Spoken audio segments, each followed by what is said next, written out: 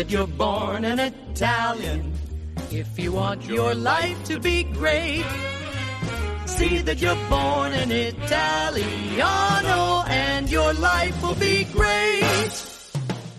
Hey there, Paisani. Welcome back to another episode of the Italian-American podcast. The dog days of summer are here, and I'm John Viola, your host, getting to spend another day with two of my favorite people, the notorious POB Patrick O'Boyle and the Belle of Bensonhurst, Miss Rosella Rago. Guys, long time since three of us have actually been together. That sounds like a book, The Belle of Benson, an Adrian Trajani book. Ooh, don't tell her that. Do you think you could get Adrian to write a book about you, The Belle of Bensonhurst?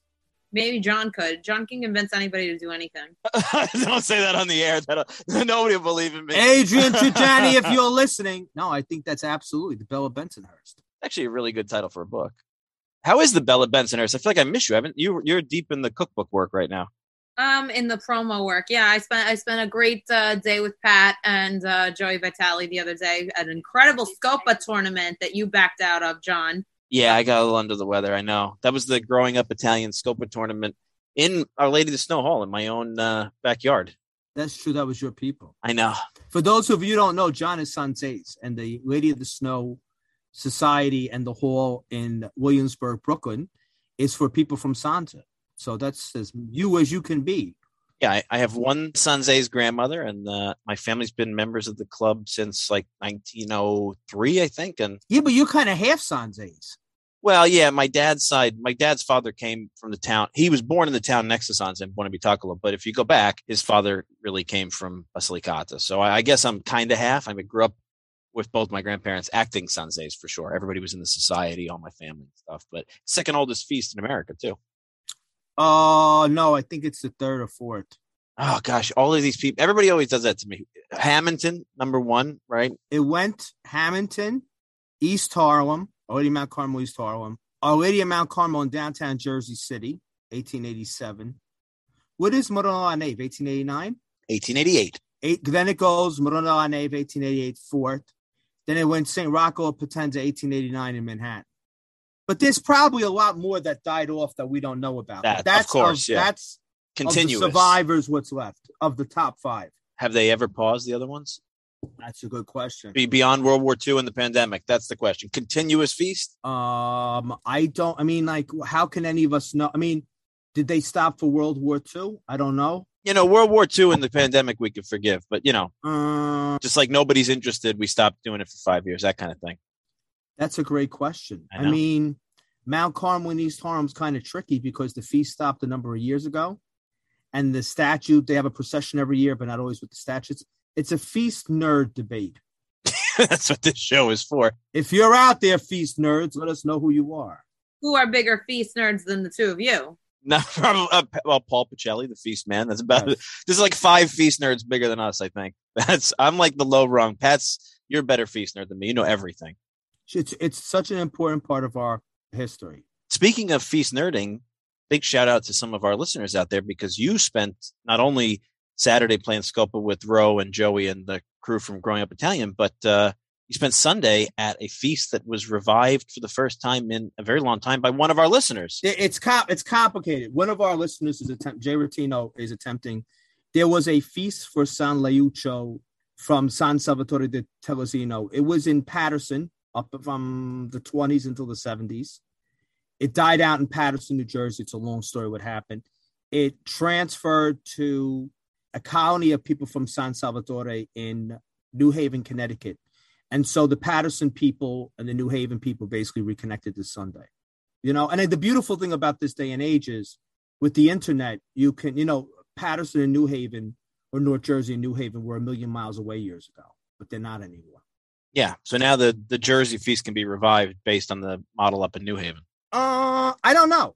I had this conversation with Jay. I think maybe San Leuccio has 2 feast days, June 11th, and the people in San Salvatore celebrate them on the last Sunday in July. My advice was, you could do something in Jersey in January, something up there in Connecticut. It's all about, but they have an established group up there of people who came from San Salvatore. It's just wonderful to see young people making the effort to bring these things back. Yeah, sure. Correct. Yeah, I love that. Charlie Spada, on our heroes list, like so many people are going and doing the right thing. Yeah, Like, yes, if I die tomorrow and that's what came out of all this, I'd be the happiest man ever. Now, there's something very special about the hunt for your culture and the pursuit of it and the idea of understanding it and really engaging it. And I think it's really important work that everybody's out there doing, trying to discover and disseminate and perpetuate a lot of our culture here, this unique Italian American culture. And we've got a guest today who has done quite a bit of that for the Italian culture in Italy. Carla Gambescia is an Italian cultural edutainer, an award-winning author, a travel journalist, lecturer, and an avid photographer. And you probably know her from her very, very well-received work, La Dolce Vita University, a book that's now in its second edition. And it is one that all of us have in our libraries, I'm sure. It is a great catalog of, I would say, close to all things Italian. So, Carla, welcome to the Italian American Podcast. We're really happy to have you. Well, thank you. I really appreciate it. And actually, you started this podcast off saying, dog days of summer. Well, that expression has nothing to do with like dogs don't fare well in the heat. It actually goes back to Roman times. And the period between July and mid-August was like, of course, the most super hot part of the summer. But at that time, the constellation Canis Major, like the dog star, was at its highest point in the sky midday. And the Romans erroneously thought that the star made the sun hotter. And so that origin of the expression really comes from that. I mean, there's just so much in our day-to-day life that is really part of our heritage that people don't realize. I mean, just so many things, it all goes back to Italy, I think it must have been very cool, not cool like hip cool, like cool as in cooling, as an AC to wear those Roman togas. They were white, they were cotton, they were airy. I mean, it must have been great to walk around this time of year in those outfits. I bet it was a lot better than conducting business in Italy in August nowadays. Remember the medieval times, all those outfits they wore, black, heavy velvet, oh my goodness, summer and wool, they must have been sweating. The Romans, I mean, they had running water, they had showers. They're very civilized. They were very civilized. Maybe that's where I get it from. That's probably true. I think you're an Oscan, Pat. I don't know if you're Roman. Yeah, they were probably worse. And actually, if you were a wealthy Roman, you would sprinkle like saffron in the bath. Really? Yes, that would be really well. It was a good smelling. It was also had aphrodisiacal qualities. You might put it in your wine. There were many uses, and actually, Nero, he wouldn't enter the city without them sprinkling saffron along his route. They would also sprinkle for good smells in theaters with saffron. Because the people smelled probably. Well, yeah, maybe, that's kind of like the whole thing with perfume. It started not to enhance, but, to cover over things, but even, you get back to spices. And Catherine de' Medici, for example, when she moved to France, part of her dowry was to bring her chefs and bring exotic vegetables. But her chef was the first, or one of her chefs was the first to actually use spices to enhance the flavor of food rather than use spices to cover spoilage, to mask flavor, but rather to enhance flavor. So, I mean, it's just around us in every way, in ways we don't even realize.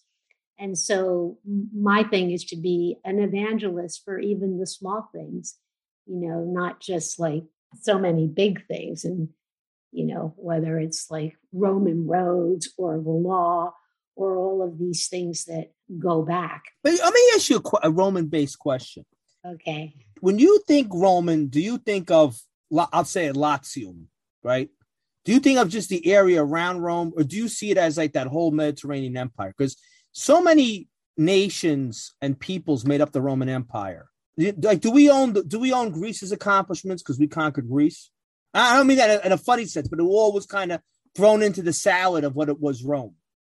Okay, so I mean, the interesting thing about Rome, I mean, you bring up Greece, and the Greek Empire, for example, was at its height with Alexander the Great about the size of the Roman Empire, which was massive, except that Alexander, he died and then everything collapsed. The amazing thing about the Romans was they knew how to like create glue to bring communities together, to form cities. I mean, the Romans were great organizational minds, and they put together the like infrastructure and operating system. So they were builders of roads, builders of cities, builders of aqueducts. Some of the, longest lasting buildings, still stand. They're Roman. And then the operating system was really, the law. And that's what holds civilized societies together. So to me, Rome, I think of the broader empire, and then, of course, like Latium, Rome being Rome and the center of all of that. But I really think of it as the empire and, this incredible advance in society, which again was building communities. I mean, and even something like the Colosseum, it's like entertainment for the people. And so bringing together people, creating this broader sense of inclusion. So, yeah, I think of it as the totality of it all. Explain to us, so the audience gets to see this, what you do and why you do what you do. If you had told me like 30 years ago, I owned a restaurant, actually. I owned and operated a restaurant for nearly a decade, and then I wrote my book. If you had told me, oh, you're going to own a restaurant and it'll be reviewed by the New York Times and you'll write a book and it'll win like awards, I would have like laughed at the sheer improbability of it all. And I don't know, to me, life has this way of turning things that are improbable into inevitable just because of the journey that you go on. And I had something happen, like my parents planted these seeds from when I was really little. My father said, oh, you're descended from, the Medici and the Romans. I didn't know what that meant, but like, was like, oh, good. That makes me feel important. But, I went about my life. I did things. I went to school. I didn't even study Italian, but the pride that my parents had was so deep inside that I don't know. I took a bike trip in Sicily about 30 years ago. And it was like my personal renaissance. I was like, oh my God, I'm transformed.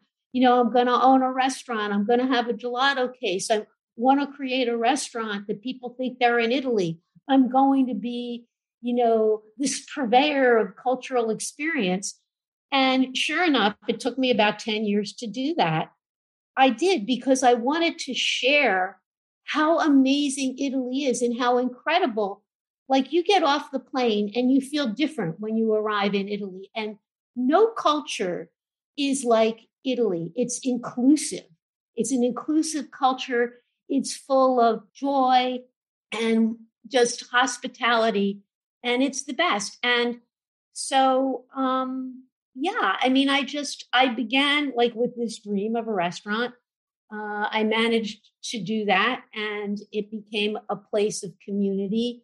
Part of my theory was that food was like a portal to telling stories, like people don't want to read things that are hard. I also, as a writer, I mean, my background is like advertising. So, I summarize things, like get at the essence of it. So I did that with programs at my restaurant, special dinners. And then I had little fun cards that people would collect with fun facts. And then my book was born of the restaurant. And actually having a book is a lot easier way to touch like more people than, anyone who happens to pass through your restaurant. So it's a lot more efficient to do what I'm doing. But, I feel like I'm on this mission, not just within the Italian American community, but within like the world at large. And it's amazing because, we're very like us, but people love Italy. And people, I would say in my restaurant, you have an inner Italian, and people will be like, yeah. I mean, and they're not Italian, but they're like, yes, of course I had that. It's like the coolest part of themselves, you know, the part that's joyful. And again, that's part of the thing that makes our culture so special is affinity. And the Roman Empire was like that. If you went into Rome, you know, you saw people of all colors of, you know, it was like that cantina scene in Star Wars, or of course, the great Venetian Republic. It was this great cross section of people that came together and they were welcome. I think the most admirable thing about the north of Italy that impressed me the most was the Venetian Republic. Isn't it incredible? It's incredible, really. And no one studies it, you know. And to me, like, people are like, oh, Venice. To me, it's like, okay, it's like this sexy woman. She's gorgeous. You just look at her superficially and you think she's really, amazing. But Venice had it all going on. She's like entrepreneurial. I mean, she was artistic. She had all of these talents. And nowadays you just go and like, oh, she's gorgeous. But people don't really, you know, study Venice's history, because Venice had to have like a different business model, right? Because it didn't have land. And so it became, of course, a great trading mercantile republic, but it was completely different. And, you know, again, it's like a beautiful place. I mean, it's maybe my favorite place, but, you know, people just give it credit for it's like, oh, it's romantic. And it lasted for so long. Right. Yeah, sure. People don't even think about the fact that Venice was, let's say, wiped off the map as an independent republic that started in the early 1000s by Napoleon. Napoleon, absolutely. When the United States became a nation, the Venetian Republic was an equally valid nation state. That right. People don't think about that, I don't think, you know. Still being run by a doge and still being run in the old bureaucratic model, and yeah, same as it was. Well, and it's funny because, you know, there's all of this irony around Napoleon and what he did, because, you know, the liberty-minded French, and there had never been anything tyrannical in Venice. I mean, it was amazing. I mean, they would call it La Serenissima. That's a great point. I never thought about that. And then they come in and it's like, oh, we need to bring, like, you know, proper freedom here. And I mean, Napoleon was terrible. He just came and took all the art, and, you know, it was terrible. Yeah, that's true. One thing about Italy, you have to say, we never bullied anybody culturally. No. We kind of pitied them for not being us, but we never really went in and said, that's true about the French. They had that. We have to go in and tell you what to do. Yeah, that's very true. But then again, you know, we play a game with Napoleon. Right. Sometimes he's Italian, sometimes he's not. Like, do we own him or not? And we got to make that decision. Well, it's interesting. This is a very deep day today. Wasn't it? Was gloomy outside? I know it is deep, you know. You know, you talk about Venice might be your favorite place, but in reading the notes, it says that you've been up and down every region of the country, oftentimes by bike, sometimes on foot. You've traveled pretty much the Alps to Sicily, right? Yeah. By the way, I love Sicily. Sicily. How could you not? Let me guess. Are you Sicilian? No, I'm not. I'm actually, my father's family's from Abruzzo. My mother's family's from Basilicata. Oh. But Pat, you told me, because I couldn't understand, they came early and it was the earthquake. Yeah, it was that 1853 earthquake. 1857, December 17th, 1850. Yeah, it was the Basilicata earthquake. Yeah, and they were here. I mean, they, you know, they were citizens, actually. They became citizens in the 1870s. Wow, on my that mother's early side. on. Yeah, it was really. Yeah, it was they and they actually went to Argentina first, and then they came. But then talking about a festival, and the town they're from, Acciatura, which is up in the Piccolo Dolomiti, they have this wedding of the trees, which is a very interesting kind of pagan thing that's been now like associated with something religious. But, you know, it was a festival for, you know, fertility and a good growing season. I should follow up on that, because we had a conversation at the Columbus Citizens Foundation. Yeah. And what came out of the conversation was Basilicata, the area around Potenza, and the southern part of Salerno, the Val di Diano. They were the very first Southern Italian immigrants to come to the U.S., Yes. except for Yeah. the Sicilians in New Orleans, that's a different story. But Right. after the Sicilians in New Orleans, New York was flooded with people from Basilicata in the 1870s and people from the Val di Diano in Salerno. What happened was in 1857, there was an absolutely horrific earthquake, December of Right. 1857, that hit Basilicata and hit southern Salerno, the area around the Val di Diano, and it wiped the area out, like flattened it. And Right. it happened at the worst possible time because it happened when Italy was about to go through the turmoil of unification, whatever you want to call it, of Garibaldi's invasion of the South. And what happened was the Bourbons had been criticized that they hadn't been on top of it, but they had their own dynastic problems because of a transition from one king to a young king. And Garibaldi comes in, and the Savoys paid absolutely no attention to that area.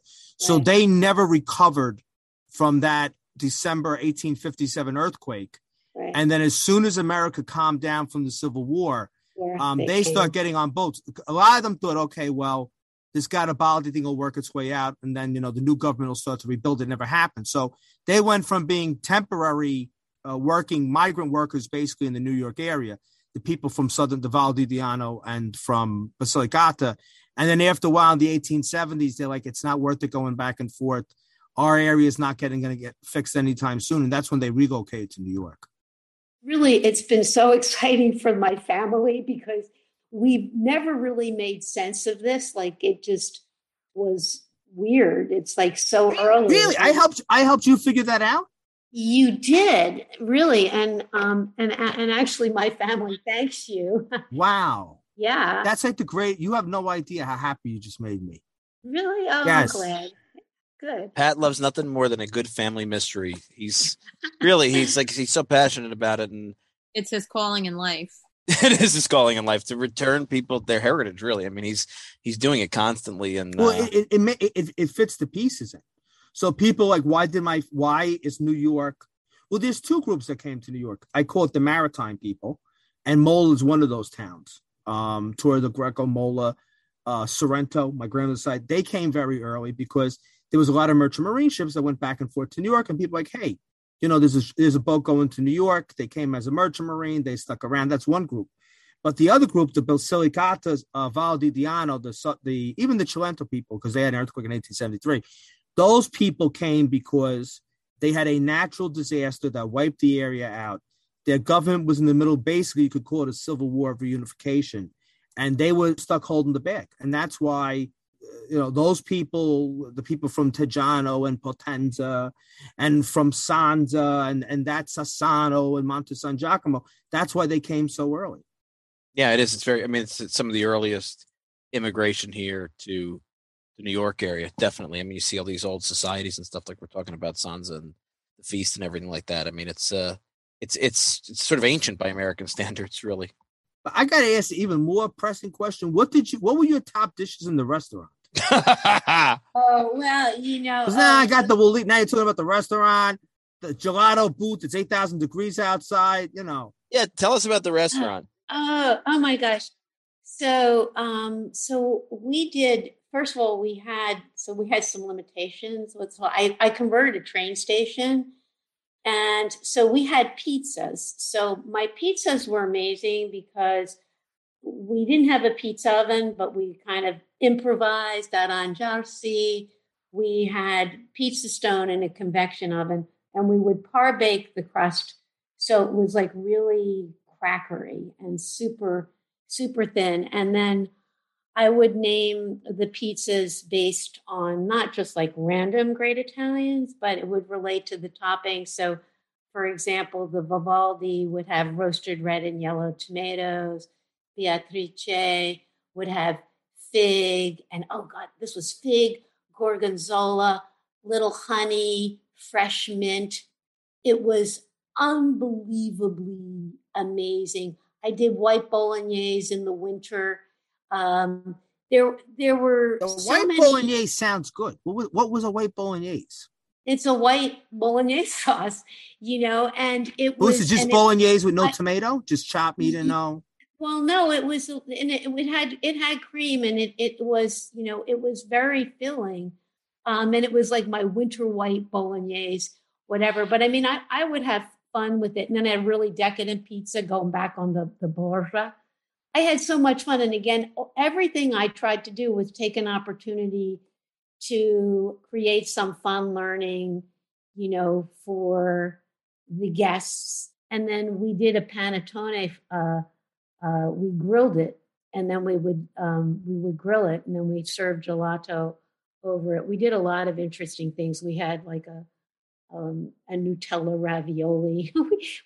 we had so many fun things, experiments with things where, I would take an Italian form and play with it.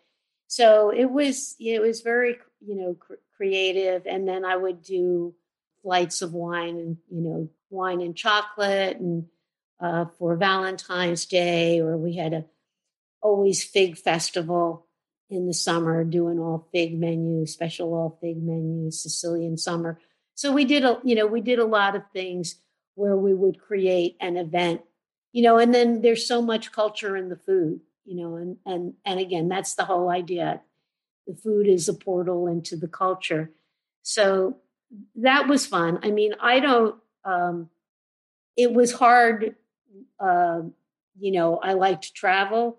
And so that made the restaurant hard for me because, I couldn't really go away and do those long bike trips and do those hiking trips and so on.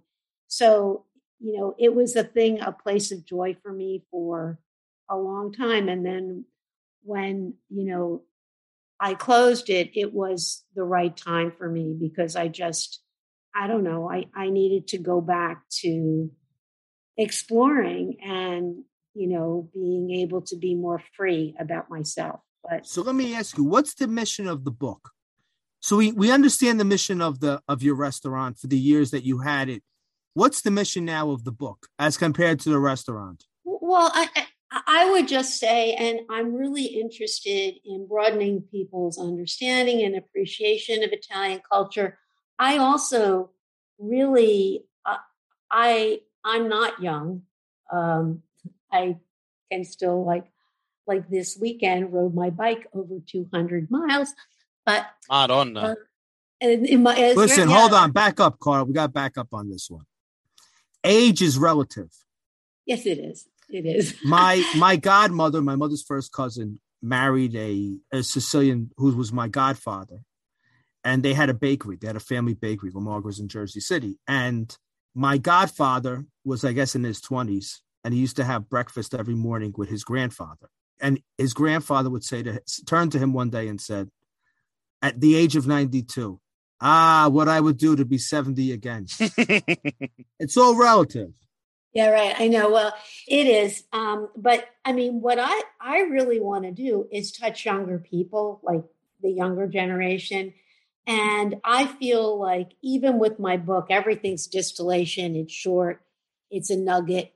Everything. You don't have to work hard to get the information. And I wanted to create something that people didn't have to work hard to, get to the fun stuff. And also their little drawings, many of which I drew, just to make it fun, make culture fun, and really bring it to life for people in a way that is relevant, so that young people, every course, like food again is a great way in, but there's so much so much more depth and how to connect. And not academic, because people, their eyes just gloss over and they can't be bothered. It takes too long. And I just wanted to distill it and make it exciting. And this is why I say edutainment, to have it be stealthy, so you learned a lot. You didn't realize it. And it was like, well, that was cool. So like, even when I do some of these programs, and I've done them even in schools, I do trivia challenges, which are, Q&A, but like multiple choice. So you have a fighting chance. It's like some weird ass question. It's like, I have no idea, but, but it makes it, just try to make it fun for people to engage them more deeply. And so I feel that this is how we reach to younger people. Summer's here in full swing, and we want to know how you Italian American for the season.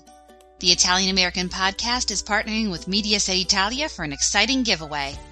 Just snap a pic of your most Italian American moment this summer, post it to Instagram, and you could win an exclusive Mediaset Italia picnic pack.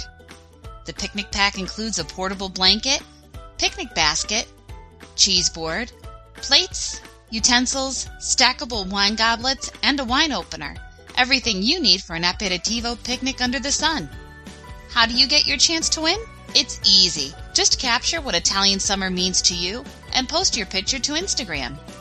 Follow us on Instagram at Italian American and at Mediaset Italia USA, then tag both accounts in your post. Don't forget to use the hashtag #IHeartMediasetItalia so we can find it. Post your pictures between now and September 21st, and we'll pick 20 lucky listeners to receive their picnic pack in the mail. Open to residents of the continental United States. Visit Instagram at Mediaset Italia for more information, terms, and conditions.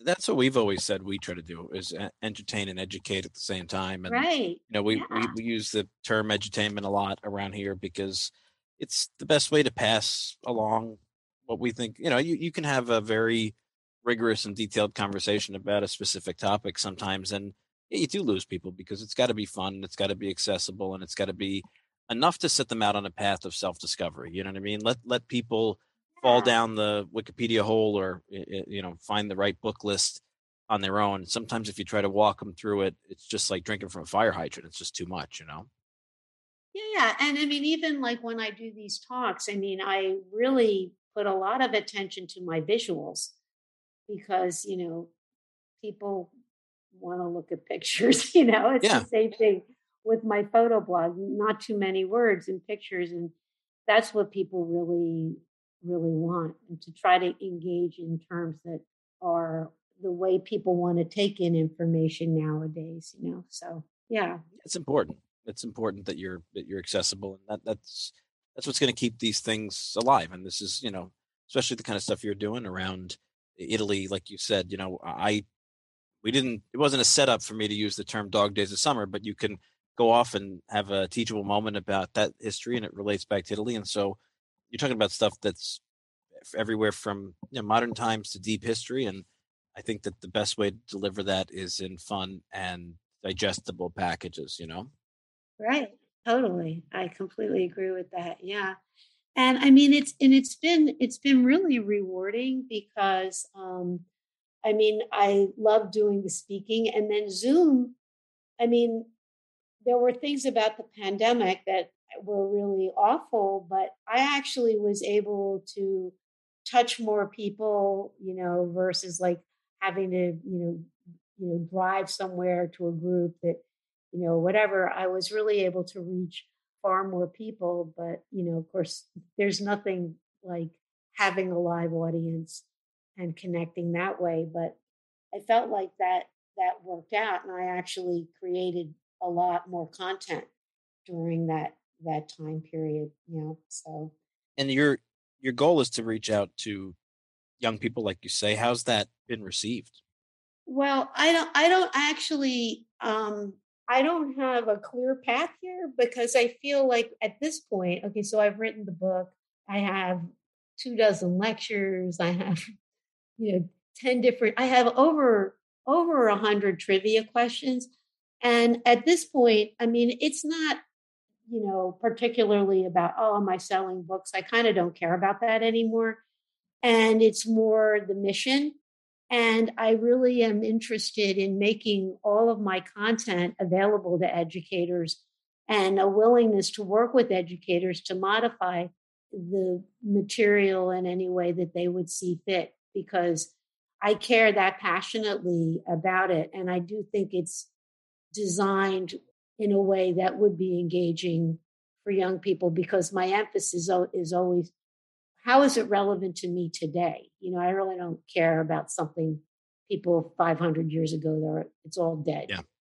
What does it mean to me now? So So I don't exactly have a plan, but I'm really willing to work with anyone who wants to work with me on that, because I feel like that's something I want to give to the community, I always find it interesting. We talk about this a lot, how unfortunately in the American educational system, you don't get a lot of, it's been a long, long time since I was in grade school or high school. But as I remember very specifically, when I was in high school, I had a focus on art and history, and I was allowed to create my own course as a senior in history. And so the course I created was to actually teach an infusion of the Italian subject matter into the curriculum in the younger grades of my high school and in some of the primary school grades. And so this one history teacher and I would come up with this curriculum, and it forced me to study it anyway. And I'd go and present in other classrooms and stuff. And it was always kind of disheartening to see that you got like a very little portion on Rome and in Western civilization. They kind of go through it in a quick one or two classes. And then you really see a bit on the Renaissance and a couple of the famous names that come out of it. And then you rejoin Italy for a half a day in the Risorgimento, and then this sort of less than ideal chapter on fascism and its rise and Italy's role in World War II. And that's it, really, right? That's kind of all you get in the American system. And it's disheartening. And I do think it takes work from the Italian-American community in particular to say, well, wait a minute, there's a lot of this story that is what we are today that derives from this peninsula. And there's a lot of the story that is what we are today that derives from our 20 plus million person community here too, that we need to tell, Right. Well, I mean, in fact, I mean, I feel that there should be kind of a reset within our community, because I don't even think we as a community understand and fully appreciate and it's not Italy, it's Western civilization, and how the foundation of really Western civilization, it's Greco-Roman, but I mean, it was Rome that codified everything. And so much of that, I mean, it's just kind of lost on all of us. And I just feel like there's also, then I get into this whole thing, that there's such a thing as cultural DNA, that Italians have this cultural DNA that when you think about it, it's like Rome, the Renaissance, and even today, we're the lifestyle superpower. That is the greatest quote I have ever heard on here. Gosh, I love that. Italy is the world's lifestyle superpower. Get that, John, get that on a t-shirt immediately. That is the greatest. That is the bomb. That has summed up everything. That's having a moment. Everything. No, whoa. You don't think this is true? No, it is. I love how excited you are about it. I'm with you. Italy is the world's life. Stop. I'm going to have a heart attack right now from the overdose. This is like the greatest. Write this down, because I'm going to forget this. Just so you know, it's not the first time he's told me he's going to have a heart attack today. So we're waiting. Give me. Oh my! Italy is the world's lifestyle superpower. That is it. Okay, we're done. The podcast. This is it. It's so true. It hits every. Okay, think about this. After World War II, okay, pre-World War II, the face of Italy, Il Duce. Okay, then like 1960, the face of Italy, it's like the Trevi Fountain and Marcello Mastroianni and Kissin and the Trevi Fountain. It's like La Dolce Vita. So it transforms into the world lifestyle superpower. And to think about it, it's like this miraculous makeover post-World War II. Italy would never conquer foreign lands like through military force, but it's like Italy has captured the hearts and minds of the world. And it is the lifestyle superpower. And it's amazing because Italians somehow keep managing to reinvent themselves and staying relevant. And no other culture can claim that. I mean, we're amazing. And as a community, we should more embrace the amazingness of our cultural DNA. Yeah, it's very true. I mean, the transformation from the state where, better or worse, the concept of political fascism was created, right? Which before that was considered sort of a lesser the great powers, right? Italy never had the standing on the world stage that France and Britain and the United States, eventually Russia, Germany. It was always sort of the least of the great powers, always sort of playing catch up. And then you have this 20 years of chest pounding nationalism that ends very, very badly for Italy. And then somewhere along the line, there's this, whether it was conscious or not, recommitment to be a cultural superpower, right? And that's what Italy really is. If you think about it, that's very well said. Everything, every industry, every art form, every business has got some incredibly high-end ideal that's been manufactured or created or designed out of Italy. It's very, very true. Pat and I had this conversation with the consul general a couple of weeks ago at a luncheon at the consulate, and he was saying, people take for granted, and perhaps Italy does a bad job of spreading the word, how much Italy impacts industries that people never expect them. Every rocket ship that blasts off into space has a special, I think it's a sort of lubricating chemical gel, whatever, that's manufactured in Italy, or parts that are manufactured in Italy, and telecommunications and technology. Italy is there as a superpower, leading the way in thought and style. Right. And also, Italians, everything, of course, you think of beauty, but everything that Italy does, it's not just beauty for the sake of like aesthetics. They solve problems. So this whole like right brain, left brain, aesthetic pragmatism, all of this. So underlying everything that looks amazing is, again, like this brainy thing. It's just like Venice was very smart. No one gives her credit. And again, it's not just, it's a pretty place and everything is beautiful, but there's a lot of, again, that left brain and analytic and not just aesthetic. But Italy has it all going on, it just does. Sure does. You guys make fun of me because I almost had a heart attack. That's you still having a heart attack? No, but it's like, don't you? That's it. Italy is the world's lifestyle superpower. That's it. You got to answer every question with that. So actually, Patrick, I have a talk. I have to do it. I'll do it for you. It's a lecture called Italy, the world's lifestyle superpower. It's real interesting. And Italy didn't want to be that. Italy just is that. They just did it, right? They didn't have a plan. They don't have to invade like China and Russia and America, all these countries invading each other. We don't need that. We're us. We don't need to. Right. Totally. That's very true. That was, we've had episodes lately where we talk about Italy's political ups and downs and all of these sort of doubt and this and that, but you remind yourself that Italy almost naturally, without even trying, is always going to be that lifestyle superpower and a place that people are drawn to. And even those of us who are generations removed from being part of that peninsula, we're drawn to it still. I think that's why it always shocks people how attached the Italian American community is. You're talking about having ancestors that came over in the 1850s, yet here you are doing this evangelically because Italy draws you in. That's what it does. Yeah, it totally does. Yeah. So tell the audience before we go how they can find the book, where they can hear you, how they can participate in all the stuff you're doing, because you're always doing such great stuff. Yeah, so you can get my book on Amazon, and you can also get it in local bookstores, La Dolce Vita University, an Unconventional Guide to Italian Culture from A to Z, and my website, which has information about the book. You can purchase the book there too, but also my lectures and trivia challenges and all of that. It's La Dolce Vita U, so LADOLCEVITA, and just the letter U, ladolcevitau.com. And my photo blog is Postcards from the Boot. And I love doing these talks. I get so excited when I talk about my stuff. I just get very, very happy.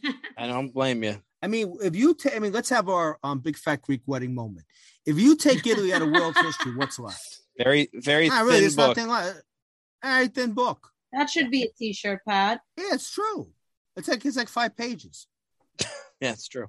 How many UNESCO World Heritage Sites are in Italy?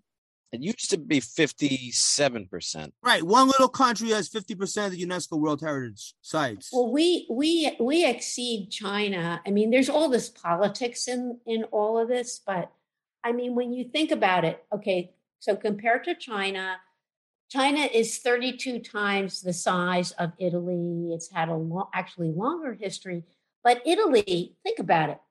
It's 1/10 of 1% of the planet's landmass. And it's had more influence on the world than 1/10 of 1%. No one has had our influence. And there's just never been anything like it. And like you said, we're a lifestyle superpower. Yep. Art, food, music, intellect. Us. We're us. Yeah, sure. Right. And I mean, it's not like, okay, so they're Greece. They're still talking about like Socrates. That was a long time ago. We're relevant. I didn't today. say it, but no, but we are relevant today. Absolutely. And that's what's different about us, because we keep up with the times. We reinvent ourselves. Some countries had golden eras. We are one big golden era. Right. Well, actually, yeah, we've kind of had 3, but but it's great. Nobody has it. I was in a European country. I'm not going to mention which one. And I'm going around this country like, oh, these countries have so much art. And I thought to myself, yeah, it's not a beautiful country, but there's more art in one province. I mean, like Potenza has more art in the whole province of Potenza or Matera than this whole country does. And I kind of felt bad for them. I said, you're showing off your best and your brightest, and you still have a fraction we have. Yeah. But I think we have a right to be, and I mean, not arrogant in a condescending way, but our pride is justified. No, we have a right to be really proud. Yeah, correct. Really, really proud. Well, you've done a great job of sharing that pride in a non-arrogant way, for sure. I mean, the book is very accessible. Everybody that I know that has it loves it. It's a great gift to share with people. It's actually one of the pleasantly surprised to see it in our local bookstore here in town not that long ago, as I was going to see if they had any Italian section, and it's there in pride of place. So if you don't have it, definitely go out and get it. It's a great work to have on your shelf. Go out there, buy the book. Some of you don't have the money, save it around, put your nickels and dimes aside and buy the book. You have a gift, a birthday gift you need for a cousin, give them the book. It's a good gift. It's a great gift. The holidays are coming up. Put it underneath the tree, wrap it up. Tell your friends if you belong to an Italian club, tell them about it, your organization, post it on your Facebook post, a link to buying the book. If we don't support these people, we're not going to go anywhere. It's well worth it. It certainly is. It's well worth it, 100%. Yeah, well worth it. So, Carla, thanks for coming on, taking some time to be with us. We look forward to the next lecture for sure, and hopefully we can be out and be a part of it. And you're more than welcome back anytime. Great. Well, this was so much fun. It was a great day. I'm glad that so happy, and I gave you a heart attack. It was very eventful day. What a day. All around, Oh my God. I almost fell on the ground. You hit the bomb. Italy is the world's lifestyle superpower. Imagine if you would have made Pat's day and then gave him a heart attack. I never got a tattoo. I skeeve tattoos. I don't like needles. I don't like tattoos. I skeeve them. But if I was going to get a tattoo, that would be the tattoo. Oh my God, we so have to film Patrick getting a tattoo. No, I'm not getting a tattoo. I skeeve them. I don't like them. Oh, but if I was, that would be the tattoo. That one you would get? We got to get that. Come on. I'd write it. I would write it in Albudan. No. I don't like needles. What about a henna? I don't like needles. I don't like dentists. And I mean, I like dentists as people. I just don't like the needles. I don't like needles and drills and needles and ink. And I want ink in a fountain pen. I'm done. JP is going to make like IA temporary tattoos. Oh, that'd be great. Feast tattoos. Yeah. Our favorite I want slogans. the t-shirt. Get the t-shirt. I want the t-shirt. That'll be your shirt. I'm on it. Italy is the world's lifestyle superpower. I think we should hand that out. That should be like our bomboniera. When we go places, that is what the Italian American podcast on. Because I can Carla, do that. And I'm not blowing you sunshine because you're my friend. That encapsulates. It's done. That's our motto. Speaking of the excellence of Italy, I know, Pat, you're working on your musical excellence. So prepare yourself. Pat's going to prepare his instrument, as I say. Oh, I forgot it. Let me get out. I keep it all wrapped up. Hold on. Oh, don't worry. I can put the old one. No. I got my kazoo. I'm going to use it. Unwrap it. My made in USA kazoo. Yeah, prepare I have yourself. the Stradivarius of kazoos. You do. You sure do. Wait, I have to get prepared for this. Yeah, get it prepared. I'm a musician now. I got to get it. That's right. You got to keep up that Italian excellence. As we say to our friends out there, thank you for listening, and we'll see you next week. So see that you're born in Italy.